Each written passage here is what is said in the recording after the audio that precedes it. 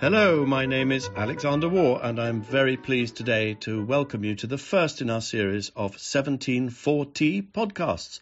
We're going to be talking to Earl Showerman, who is the president of the Shakespeare Oxford Fellowship, and I'm joined here by Maudie Lowe. Hello.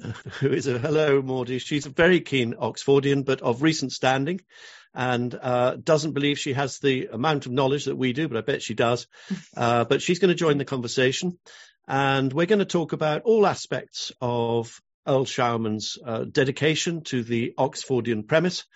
And I was going to ask first, Earl, about your name, because in England, we don't call each other Earl for really purely snobbish reasons, actually. And given that you and I and Maudie all believe that Shakespeare was actually an Earl, the 17th Earl of Oxford, a great poet and playwright of his day who hid his name, it causes difficulties in England, very grave difficulties. My mother once said to me, I don't care who Shakespeare is so long as he's not an Earl. And I said to her, that's pretty odd because your father was an Earl. What have you got against Earls so especially? But there is a visceral reaction to the idea of a white, privileged, toff aristocrat being Shakespeare, whom everybody loves so much. Certainly that's the case in England. Do you get that sense in America too, or are Americans less snobbish about that problem?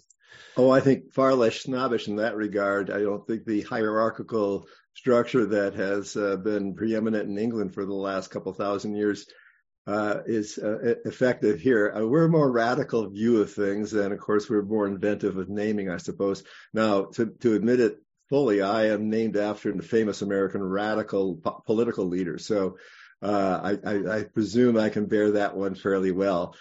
And I was awarded the first Earl of Ashland honor in 2005 when the Shakespeare Oxford Society and Fellowship held their first joint conference, which is the beginning of the reunion of our organizations and the real launch of the American movement, I think, in its fullest realization. The pianist, the English would frown upon that because they would say, well, you're trying to pass yourself off as a counterfeit nobleman. But I don't think you're trying to do that, are you, Earl? No. I am the president, however, and so in a democratically governed institution, I seem to have enough popularity to rise after 20 years. You know, I was originally recruited to be on the old Shakespeare Fellowship board because of where I lived, which is in the vicinity of Ashland, Oregon, the home of the Oregon Shakespeare Festival, which is now in its 85th year, a preeminent American repertory theater company that has won several Tony Awards for productions and was the inspiration for my whole love of Shakespeare and, of course, the discovery of the richness that comes from behind understanding from the authorship point of view and appreciating the art directly as it might have been from the author with a, realized image in the form of Edward de Vere. Could you tell me a little bit more about the Oregon Shakespeare Festival? Oh, I'm so proud of it. I moved here in 1974, so almost 50 years ago. At that time, there was two theaters at the Oregon Shakespeare Festival, the Indoor Theater, the Angus Bomer Theater, and the Elizabethan Theater, which seats about 1,000 people, which goes back to the 1930s.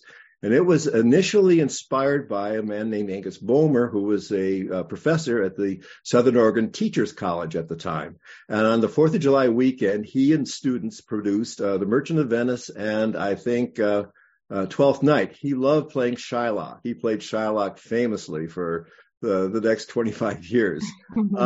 And gradually the community absorbed this as a very important celebratory thing and expanded from a 4th of July weekend to a complete summer program in an old Chautauqua Center right in the middle of town next to this beautiful 100-acre park, a gorgeous facility that they converted gradually over the years into a first-class theater down at the Paul Allen, named after Paul Allen, who helped, make that such an incredible outdoor venue for play production. We saw a production of The Tempest this past September during our conference, which was so wonderful. This reminds me of all the great things I've experienced because of my living in that neighborhood of that theater. I had friends at the hospital where I worked. And I spent 30 years as an ER doc in that region, who were involved with the festival. One of them was the head of the volunteer Redcoat group that served as volunteer ushers and got to see all the shows. So that's really how I got into it, through volunteerism, inspired by friends I met at the hospital. And then, in the mid 1980s, somewhere, I read a review of Charlton Ogburn's Mysterious William Shakespeare, being really interested in Shakespeare and having read the plays and done some study at university. I got Ogburn's book, and then that was fantastic. It took me another 20 years to get beyond my medical career and fully immersed in Shakespeare studies and the authorship question. And have you found the organizers and the actors there? You're obviously in quite close contact with them. Do they repudiate your views on the identity of Shakespeare, or are they open and fairly interested in it? Oh, it's quite interesting. I mean, it's really quite, there's a wide spectrum. However, the previous executive director, Paul Nicholson, who was for 25 years the main person as executive director of the program, was a member of Rotary, the Rotary organization in Ashland. And I was invited by my friends who were Rotarians to speak on the authorship question. I was terrified. There's Paul Nicholson, the man who's ultimately responsible for the successful operation of the Shakespeare Festival. And there I'm preparing a discourse that's going to challenge in 20 minutes the assumptions of attribution. Well, I came out pretty well at the beginning, because I honored the Rotarians for having been the number one non-governmental organization to prevent polio through vaccination programs worldwide. They were numero uno. And I started off with that because my mother had polio. And, so I expressed my great appreciation for everything that they were doing to save that kind of problem. So I felt I was on a good footing to begin with. And then I gave my little spiel. And there was appropriate, questioning afterwards. There was no brouhaha. And afterwards, Paul Nicholson came up to me and said, Earl, I kind of think the same way you do about the whole attribution question. And that was just an amazing moment of realization and acceptance. I couldn't believe. Now, later, Paul did sign the Declaration of Reasonable Doubt in a ceremony we had in 2010 at the Ashland conference we had for our fellowship organization. And not only did he sign, but several other members of the acting company signed, Jamie Newcomb and Chris Duvall, who were two of the finest actors in that company for so many years. And then an artistic director of a regional theater, Olivia Janee, signed it. And we had Chris Coleman from Portland Center Stage and Stephen Moore from Carmel. So we had a whole West Coast artistic directors for theater groups and local actors and patrons, and including Paul Nicholson signing the declaration. That was really a great high moment. But I've been very lucky, Alexander, because of that association, So it was by sheer luck that I actually got to meet Michael Cecil, the Marquess of Exeter, during that first year of Shakespeare studies back in 2004. So serendipity and luck have driven me in the right direction for the better part of 20 years here. So I feel very fortunate, very fortunate. Yeah. So you've been at this game quite a long time. Have you noticed a shift in that time, in 20 years, to do with the reaction that people have to you when you say that this is what you believe Shakespeare was? Because my feeling is very strongly that when I started out in this game, which maybe was 15 years ago, the reaction was very negative. And I really don't sense that anymore. I find that people are much more grown up and interested in it, much more willing to talk about it than they used to be. Is that your feeling too? Absolutely. I think the Frontline program in 1989 in the U.S. source, and then it's, was the opening of a lot besides Charlton Ogburn's book. But I remember when 2004, I was taking a Shakespeare studies class, and the professor asked why we were taking the class. And when they came around to me, and I'd already been taking it from several other instructors at Southern Oregon University, and I was not afraid at that point to acknowledge that I was an Oxfordian. I did not acknowledge that in relation to with the director of the Shakespeare Studies program, Alan Armstrong. But I had to reveal myself to several other instructors, and both of them responded very positively. Neither of them at that point were tenured faculty, of course. Both of them were open-minded. And in fact, Liz Eckhart, who was just a total inspiration teacher, encouraged me to write my first paper on Hamlet and Orestes, and it was a 50-page single-spaced paper. I was so happy and excited by what I could be discovering. And you start, goldmine like Hamlet, and it just goes on and on.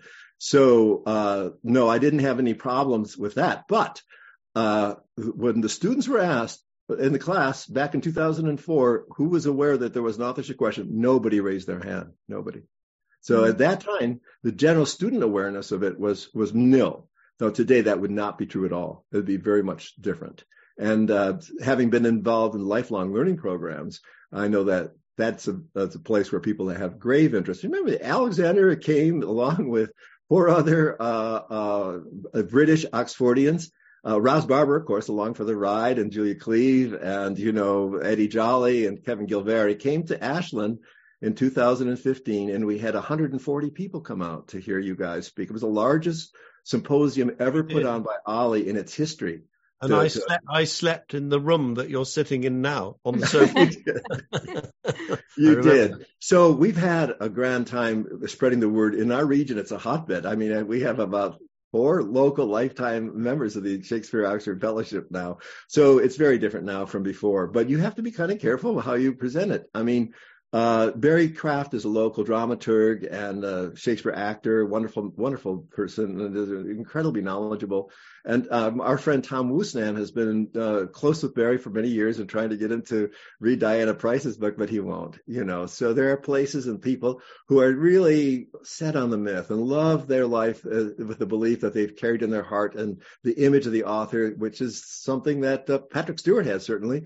When he came with the Royal Shakespeare Company in 2006 to Ann Arbor, they put on Julius Caesar, Antony and Cleopatra, and The Tempest, and he played Prospero, and came to our conference actually after we'd seen the show the night before, which was done in a kind of Nordic, Inuit style, brilliant production, and he was fabulous.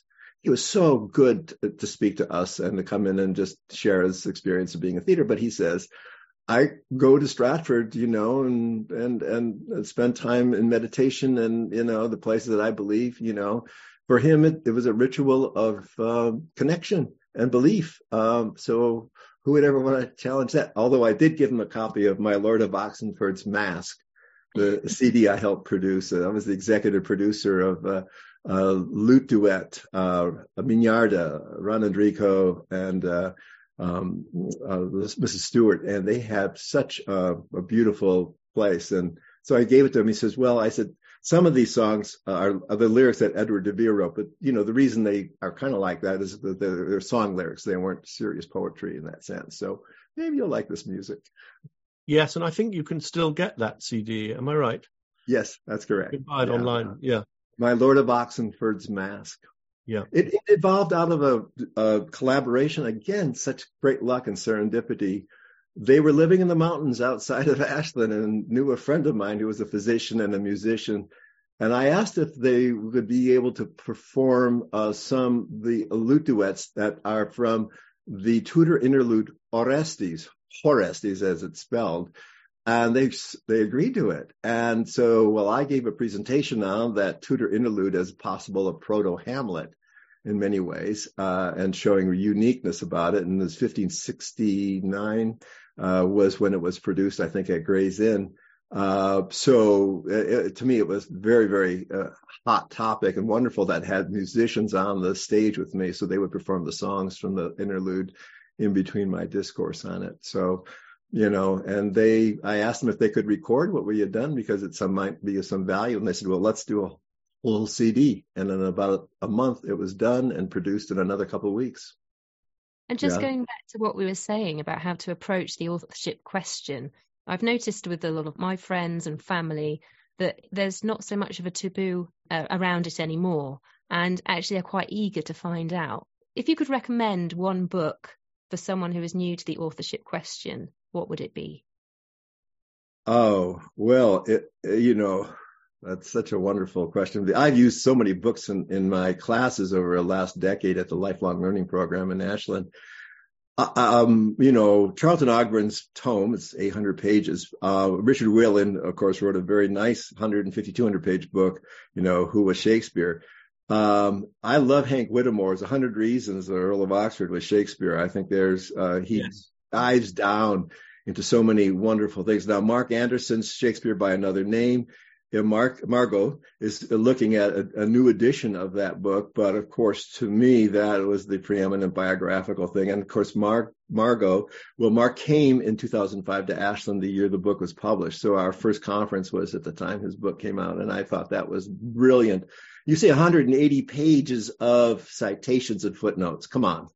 That is a scholarly work of first order, James Shapiro's, commentary and his criticism of the authorship question, and basically has a bibliographic biography at the end of it. That is all. It's not scholarly at all. Margot's work was unbelievable. So it was that is what I would really recommend. But of course, Elizabeth Winkler's book, Shakespeare Was a Woman and Other Heresies, that's coming out in May. To me, perhaps that's the book I would recommend. I just enjoyed very much reading Stephanie Hughes' book, Educating Shakespeare. I used that as a basis for some discussion in my lifelong learning class this year. So I called it Shakespeare's Books. But she really does well. But I think you almost have to be a converted Oxfordian before you would appreciate her work for what it really is. Yeah. Have you actually read Elizabeth Winkler's new book? Have you? I have not had the privilege. No, it's coming out in April, isn't it? Shakespeare Was a Woman. May here, but maybe April in London. Yeah, I'm not sure. Yeah, and Elizabeth Winkler, of course, is a highly intelligent mainstream journalist, and so it's quite. I think it's going to have quite a big effect. That book, when it comes out, is going to have a lot of backlash against her. In fact, I gather that she's already been receiving some hate stuff on Twitter for this. Oliver Cam showing himself again. What it is. One of the great problems about the Shakespeare authorship question is it is actually a two-step process. You have to eliminate William Shakespeare of Stratford, which is how we call him, because in fact he never put this E after the K. And so it's easier, because otherwise you get rather simple-minded people saying, of course Shakespeare wrote Shakespeare. But what we're trying to ascertain is whether William Shakespeare was the same as the man who called himself William Shakespeare, or whether it was a pseudonym. So I would advise someone who's new to the subject, they've got to eliminate Shakespeare of Stratford first. And I think there are two pretty good books on that. The one is called The Unorthodox Biography. That one by Diana Price. Exactly. Oh, yes. And the other one, and I'm worried it's out of print, is called The Shakespeare Problem Restated by someone called Greenwood, published in 1908. Beautifully written. He was a lawyer and an MP and a very clever man. And he just completely squashed the idea of William of Stratford in 1908. I mean, one really wonders, since that book came out, why was even bothering to talk about it. He is quite eloquent. Yes, his law, the Shakespeare in the Law edition from Brief Chronicles that just came out this year. Alexander has an article by him rebutting other lawyers who had critiqued his, analysis of Shakespeare's knowledge of the law. And it was so cleverly written. It was enticing. Really, he was a wonderful writer, and he was brilliant and humorous. And he was a lawyer himself, so he really would have. That's right. That's right. Yeah. No, it really made me want to read more Greenwood after reading that one article that's in the Shakespeare in the Law edition. Yes. Well, so his famous book was called The Shakespeare Problem Restated. That's the 1908 one. And he doesn't take a side about who the candidate is, but he completely destroys the idea of Shakespeare of Stratford. Then he was quite highly praised for that, but also highly criticized. And he wrote a second book, which was equally thick, which was basically an answer to his critics, in which he totally demolished them again. And it's great fun. I mean, you find yourself not only being very impressed by his knowledge, but constantly chuckling at the way he puts things and the way he throws great big bowling balls at his enemies. He is brilliant. Well, Lord Campbell's book of Shakespeare's legal acquirement was answered in the following year by John Charles Bucknell's Shakespeare in Medicine. Basically, he dedicated his book to Lord Campbell, whose analysis of Shakespeare's legal knowledge was remarkable, and said that, well, he's actually more knowledgeable in medicine than he seems to be in the law. And so it was like a competition between doctors and lawyers. It was wonderful. And Bucknell's book was outstanding. He later wrote another book about Shakespeare and mental illness and insanity, because he was the director of the Psychiatric Institute in Exeter. So his writing was excellent also. Yeah. So can I ask you, you've quite recently taken on the presidency of the Shakespeare Oxford Fellowship. And obviously, apart from books, which I suppose individual writers are doing, do you have a kind of program of things that you would like to do or are doing in order to promote the truth about who wrote the Shakespeare works? So that's a wonderful question. Well, I think that there's so many ways of approaching that, but we continue, as the Vere Society does, with publishing the best scholarship that's available on these questions. You're coming out in this coming year with the Great Oxford 1, 2, and 3 series, and we have these Brief Chronicles series in addition to the Oxfordian and our newsletters that are providing, access to information online and freely available to anybody really in the world for the most part. And so, yes, I think there's a lot going on. We have, of course, Winkler's book coming out, and she is going to be the speaker, the keynote address at our conference in New Orleans. So we're very, very happy to have that equation. And then there are other books coming out this year also. So it's a very good year for publications. Rima Greenhill's coming out with her book about Shakespeare and Elizabeth and Ivan. And there's the Brief Chronicles edition, the first folio, A Shakespearean Enigma, which Roger Strittmatter is editing and will be probably published in May or June again this year. And we'll probably have a Zoom session, an educational program around the first folio and the response to what's being published from on the Stratfordian side, and critiquing that and responding to any critiques that we will incur in this 400th anniversary year. So a lot is going on that in that regard.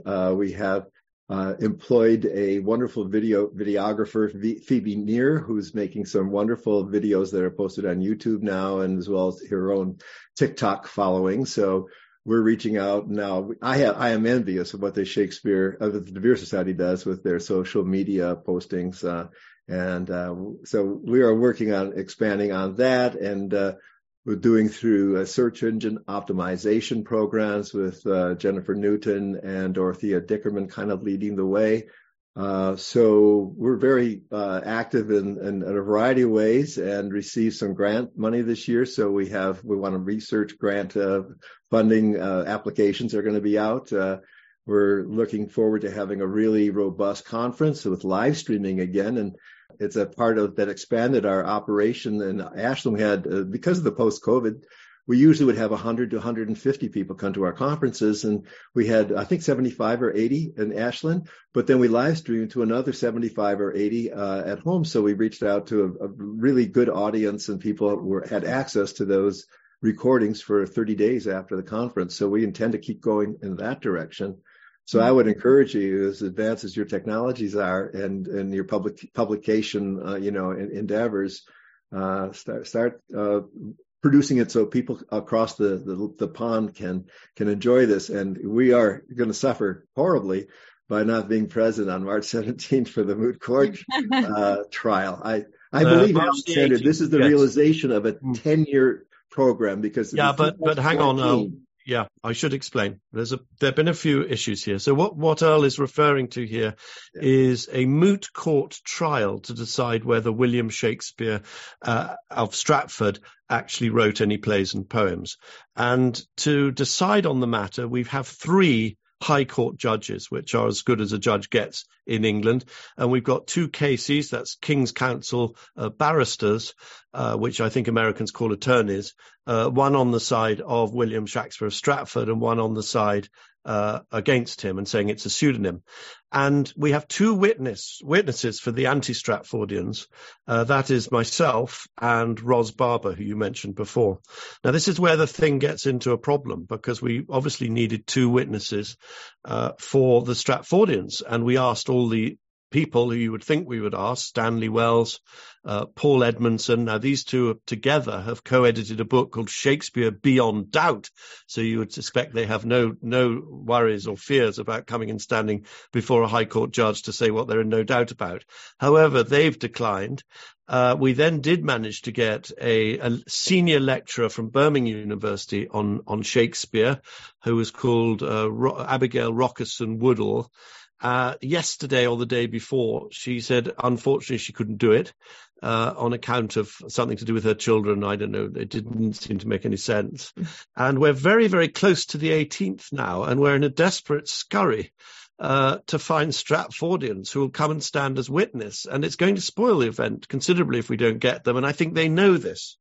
However, we have found an actress called something Kelly who's going to stand up, but we'd really like another one. And this is the problem we always have. Earl, you will remember that with a group of us raised £40,000 and offered it to the Shakespeare Birthdays Trust to do exactly this sort of exercise, to come and stand by the very tenets which their whole charity is based upon, and come and convince a panel of neutral judges that Shakespeare of Stratford did write plays and poems, and they were too cowardly to do it, and they ran away in the opposite direction. So I love your smile and how pleased you are to hear we're doing it, but I have to tell you there are problems still, but because the Stratfordians, rather than face the facts, will always rather run away and just leave us in a ship on our own, trying to shout our own point across the... But it is going ahead. It's going to happen, whatever happens, but I just wish it would have the impact that it should have, which it would have if we had two serious Stratfordian witnesses.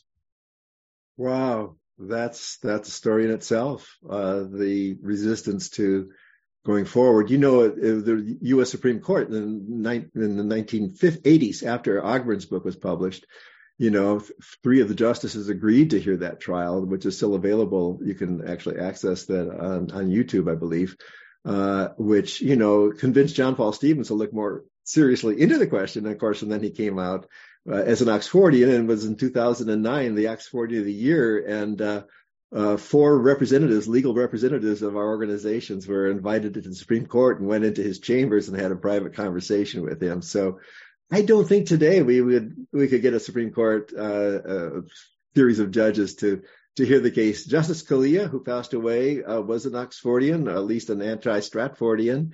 Sarah Day O'Connor, a previous justice, was a signatory of the Declaration of Reasonable Doubt. And when you bring this up, Alexander, I do remember I should have also said that the Shakespeare Beyond Doubt, Exposing an Industry in Denial, which was published in 2014, immediately in the wake of the Shakespeare Beyond Doubt that the Cambridge University Press published for the Shakespeare Birthplace Trust Collective.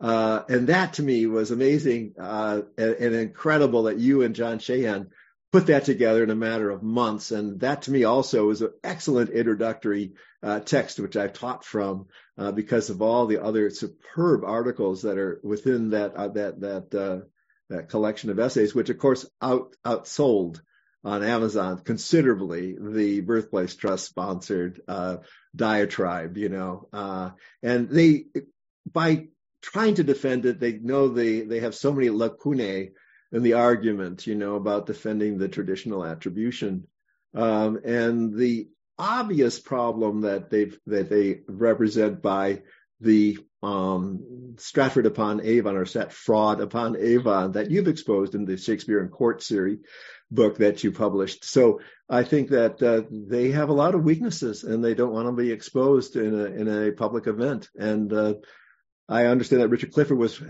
most helpful in helping realize this. And you were so fortunate to have such honorable and intelligent and gifted people supporting your cause in Great Britain. The relationship with Sir Derek and Mark Rollins's involvement. It's so wonderful to have people who are at the supreme achievement in their career and long careers of greatness and talent beyond belief in their dramatic production being on our side of the argument.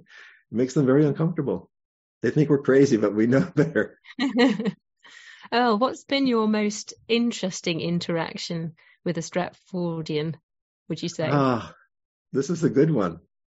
Back in 2003 through 2006, I was taking university classes, and one of them was from the director of the English department, who was a Stratfordian, of course. And we got to studying A Midsummer Night's Dream, and I really wanted to bring up the story of Alençon and as being represented by Bottom and Queen Elizabeth as Titania because of my reading of Eva Turner Clarke and others. So I thought the political allegory would add to the classroom's understanding and appreciation of the work. And my teacher, Verne, said, absolutely not. So I had a headache that evening, and I sent him an email and said, I'm sorry, Verne, we're going to be butting heads all semester. I'm dropping out. That's the first time I ever dropped out of a class of any kind. Well, fast forward 2 years. Verne's wife is a friend, and she is the development director of an organization. I'm on the board with a local healthcare organization, and we're at a barbecue together. Verne and his wife, Maria, who's a lovely, lovely woman, and Ken, who's the medical director. And he turns to me with this sly grin on his face and say, Earl, what does Verne think about your belief in the attribution of the authorship? He was just, pointing up. And I saw Verne turn kind of red. And I said, Verne and I agree on 90% of what this work is all about. We love it. We just have a different idea about where it might come from. That's the simple difference between us, And Verne didn't say a word. And then he emailed me later that night. He says, I am sorry. I was so, feeling out of control. Earl, come to my class. Say whatever you want. You got an hour and a half. Just tell me which week you want to come. So that was like, the best outcome.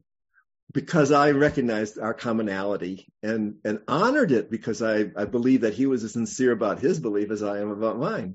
Yeah. I was having dinner with Jonathan Bate, and the subject came up, and I was rather enjoying the discussion, I thought, and I was scoring lots of points, etc., etc. My daughter, who was sitting next to me, realized that Jonathan was getting really, really angry. I was too insensitive and hadn't really spotted that. And suddenly my daughter gave me a massive kick under the table. I said, why are you kicking me? You have become what my brother referred to me as the Obnoxfordian. Obnoxfordian, okay. I haven't heard that one. I was furious for 30 seconds, and then I realized a badge of honor. Yeah, but on the whole, I think that people are beginning to see sense, but there still is that small cluck of people who wish to defend their citadel without feeling that they have to debate. Stanley Wells, who perhaps is the head of the Stratfordianist movement in this country, said to me when I said, would he care to have a debate with me about it? He said he couldn't do that because he would get too angry. Well, that is at least honest, I suppose. Yes.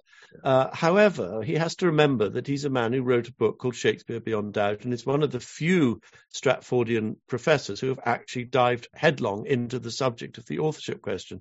So it's very odd that he wants to run away every single time the matter comes up. And I'm beginning to be of the belief that actually those top professors who hold the Stratfordian position know perfectly well, at very least, that it's an extremely weak position. And that's why they can't really bear. They want to be able to say things are as they are, and that's the end of the matter. That's how they would like to conduct a whole debate on the subject.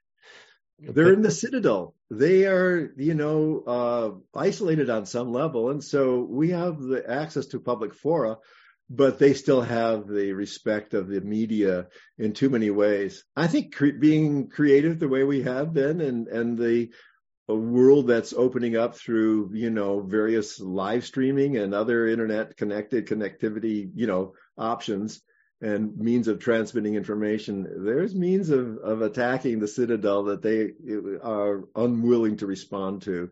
and maybe they won't come out from behind their walls to actually conduct a debate and honor that. Now, with James Shapiro was invited, perhaps you should start reaching out in the American direction and get somebody to fly over for this. There are people here, Greenblatt, who would certainly, object to anything like that, but they would never want to schedule something like that and turn up, is my guess. Yes, well, if you remember, was it about 4 or 5 years ago, Shapiro brought out a book called The Year of Lear, 1606. And I think, did you contribute too? Yes. Quite a lot of us got together and very quickly produced a book called Contested Year, the mistakes, errors, and omissions in Shapiro's book. And that was enormously funny, because then when you went on Amazon, it said people who have bought this book also bought this book. The way Amazon does that. So if you looked for Shapiro's book, because Shapiro's quite famous, up it came on Amazon, and right next to it was a picture of our book saying errors in that book, and lots of people bought this one too, which was very good fun. But at the time, there were a couple of American radio stations who invited Shapiro to come on with me. But he wouldn't do it. Oh no! Yes, and I stayed, and when I was in Los Angeles, I stayed with a man who sat on the board called Rothschild. I can't remember his first name. Something Rothschild, and he sits on the board of the Folger. And so I said to him, "Look, why don't I come to the Folger and give a talk to James Shapiro about why he's wrong?" And anyway, he took it to the Folger, apparently totally stony silence on the board, said, "No, we're not having that man anywhere near us." At the Cosmos Club in Washington, D.C., a very, very elite club. I had the privilege of visiting there. A physician friend of mine was a member.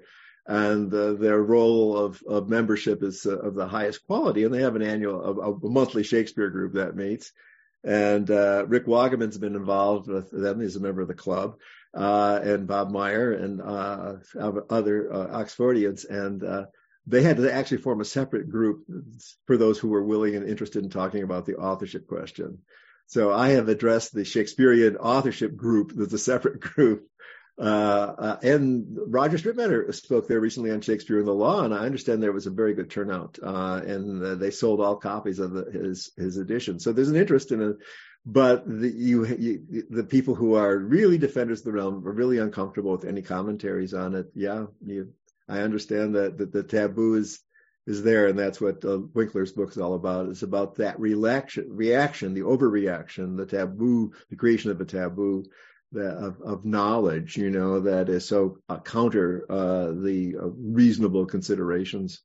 What do you think is the biggest smoking gun evidence? Well, I think sometimes you get behind the author's mask and you feel like you're really in the right place. And I think the Midsummer Night's Dream is exactly where I would go. I have to go by play. That would be the place that I would say this is the proof, because of the amount of evidence that's turned up, not just by, Oxfordians, but by other scholars as well, that ties the Queen to Titania and the Duke of Alençon to Bada, to write a political allegory of that monstrous humor built into it, which is multi-layered. To me, that is the most convincing piece of evidence that I've come upon in my 20 years of reading, that you cannot write a political allegory and have it produced and then, published during Elizabeth's lifetime that would associate her. And Jonathan Bates says this was unacceptable, to have Elizabeth associated with some kind of monstrous, thing would be totally intolerable. And Jonathan says as much, and I think Shakespeare and Ovid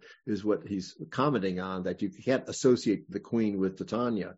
When you do look at the evidence that Eva Turner Clark turns up in her Shakespeare's Illusions book, and another author named Marian Taylor quite independently turns up and points out all the other literature of that era, including Mother Hubbard's Tale by Edmund Spenser and John Lilly's plays, that are allegorical about the Queen's relationship with this Duke. To me, then, suddenly the political allegory part of it is absolutely convincing. I mean, by the way, Earl, when I first heard that Jonathan was writing a book called Shakespeare and the Classics, I immensely kindly, and a great energy and effort to myself and boredom, I went and photocopied a whole lot of articles that you had written. Oh, my goodness. About Shakespeare and the Greek particularly. And I conveyed them to him. But I didn't actually, I haven't read his book. Did you read it? And did you find that he'd actually used, and I bet he didn't, if he did use, did he actually thank you for them? Did you notice that he had used any of your material in that book? No. He doesn't mention Euripides, Aeschylus, or Sophocles in any one of the chapters. Now, the book is based on a series of lectures he gave during a particular forum, I believe, over a series, maybe years. But it has nothing to do with the Greeks whatsoever. Not one mention of that. And yet he calls it Shakespeare and the classics. Now, he makes many excellent points in that book about the richness of the Latin texts in that book, and his references to Horace, and besides Ovid and Seneca and the other comic playwrights, Plautus and Terence. So he really expands on some level of understanding of Latin literature in Shakespeare, and so it's an excellent book in that regard. But not one mention of the Greeks and the Greek playwrights in particular. Throughout that, of course, Plutarch, he has plenty on Plutarch, and he suggests that Plutarch is the reason Shakespeare seems to understand Greek drama. And Colin Burrow, who is also an immensely respected classicist and Shakespearean, has made mention that Shakespeare couldn't possibly have understood Aeschylus, in the original language. So he learned his sense of Greek drama from Plutarch. Bates says, he learned a sense of Greek drama and from Ovid. So they have these surrogate literary masters that control them, so they don't want to look at the Greeks. Ben Jonson says that Shakespeare had small Latin and less Greek. Now, you obviously disagree with that because you looked at it quite carefully. So what do you think that Ben Jonson was saying there? Was it just a lie or was he being clever? He's being clever. Oh, absolutely clever. And yet he's calling forth, thunder and Aeschylus, Sophocles and Euripides. So he's actually naming the sources right there, that Shakespeare used. And later he mentions Aristophanes. And I believe, there are a number of scholars that have recognized that the Shakespeare's comedies have Aristophanic qualities, and it's certainly going back to people like Gilbert Murray, his 1914 essay, Orestes and Hamlet, a study in types, which was presented at the British Academy in 1914.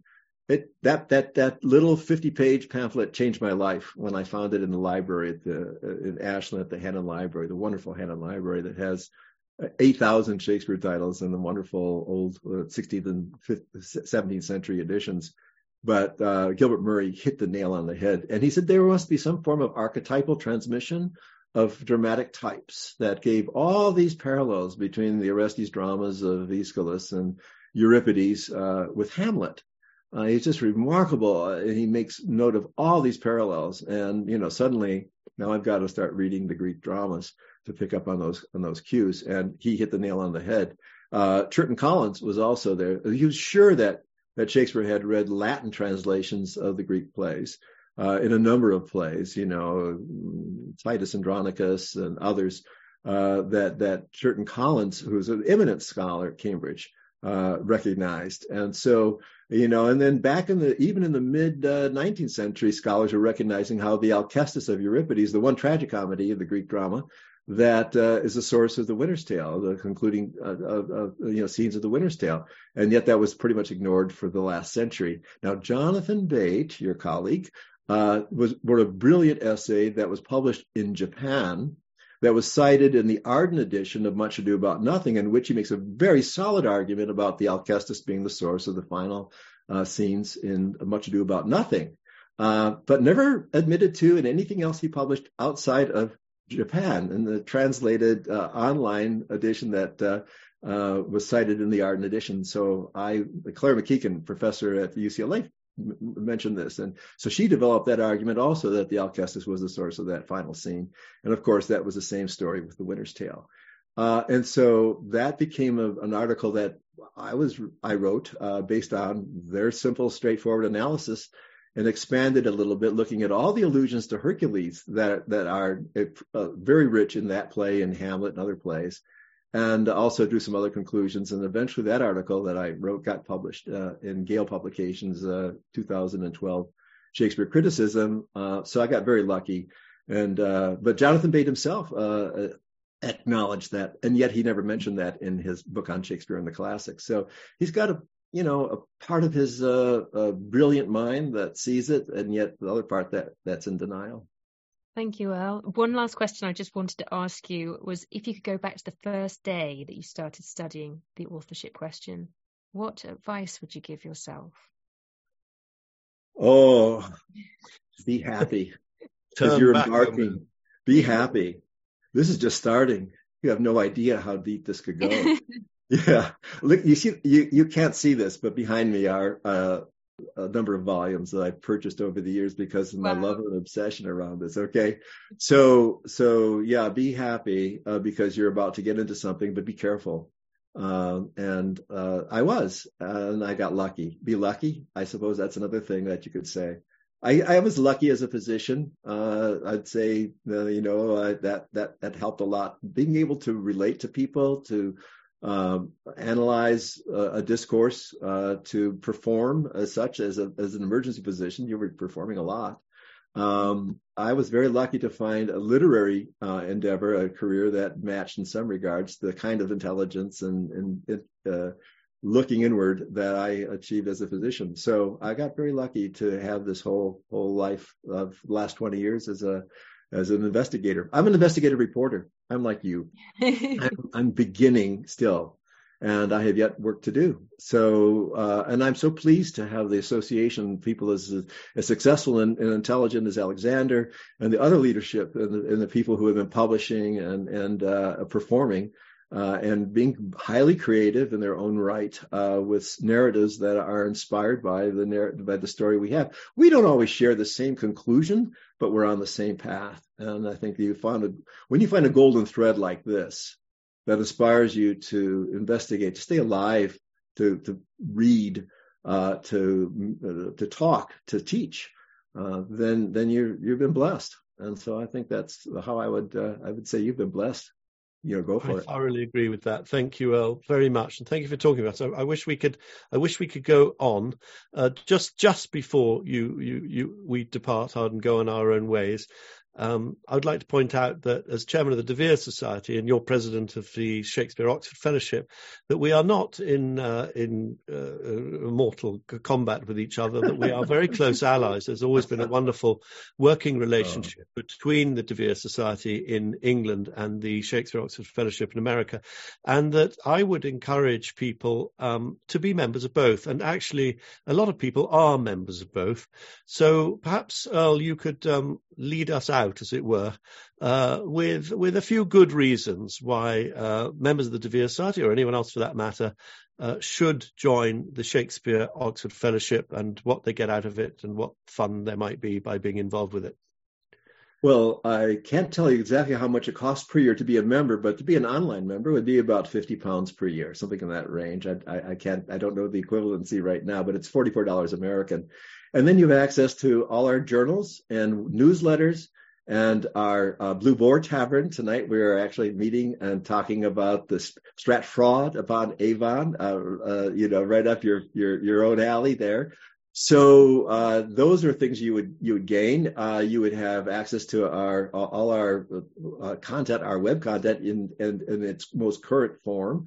Most of our content is available to all members, but for the members that are actually active in the year, for the past year, they have access to the most recent Oxford newsletters and all that. So we have a lot of benefits in that regard. Plus, it supports the research and understanding and expansion of our endeavors. And we know, as you do, that we support research in this area. So I think if you wanted to stay up on the latest stories that come up in our newsletter, which has been edited by Alex McNeil over the last decade and is an outstanding, every quarter about 36 pages go out and always have good content.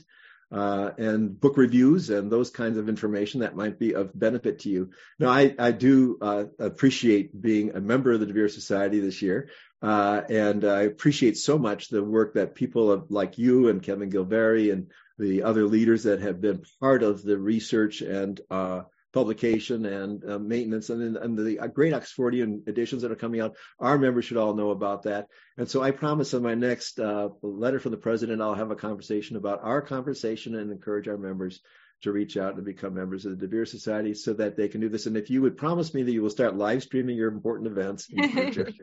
We will. Thank you very much. Thank you so much. Very welcome. Earl Showerman, for giving us that wonderful insight into what's going on your side of the herring pond. Thank you very much indeed, Maudie Lowe, who I hope will join me for a number of other podcasts. We're hoping to make this into a series.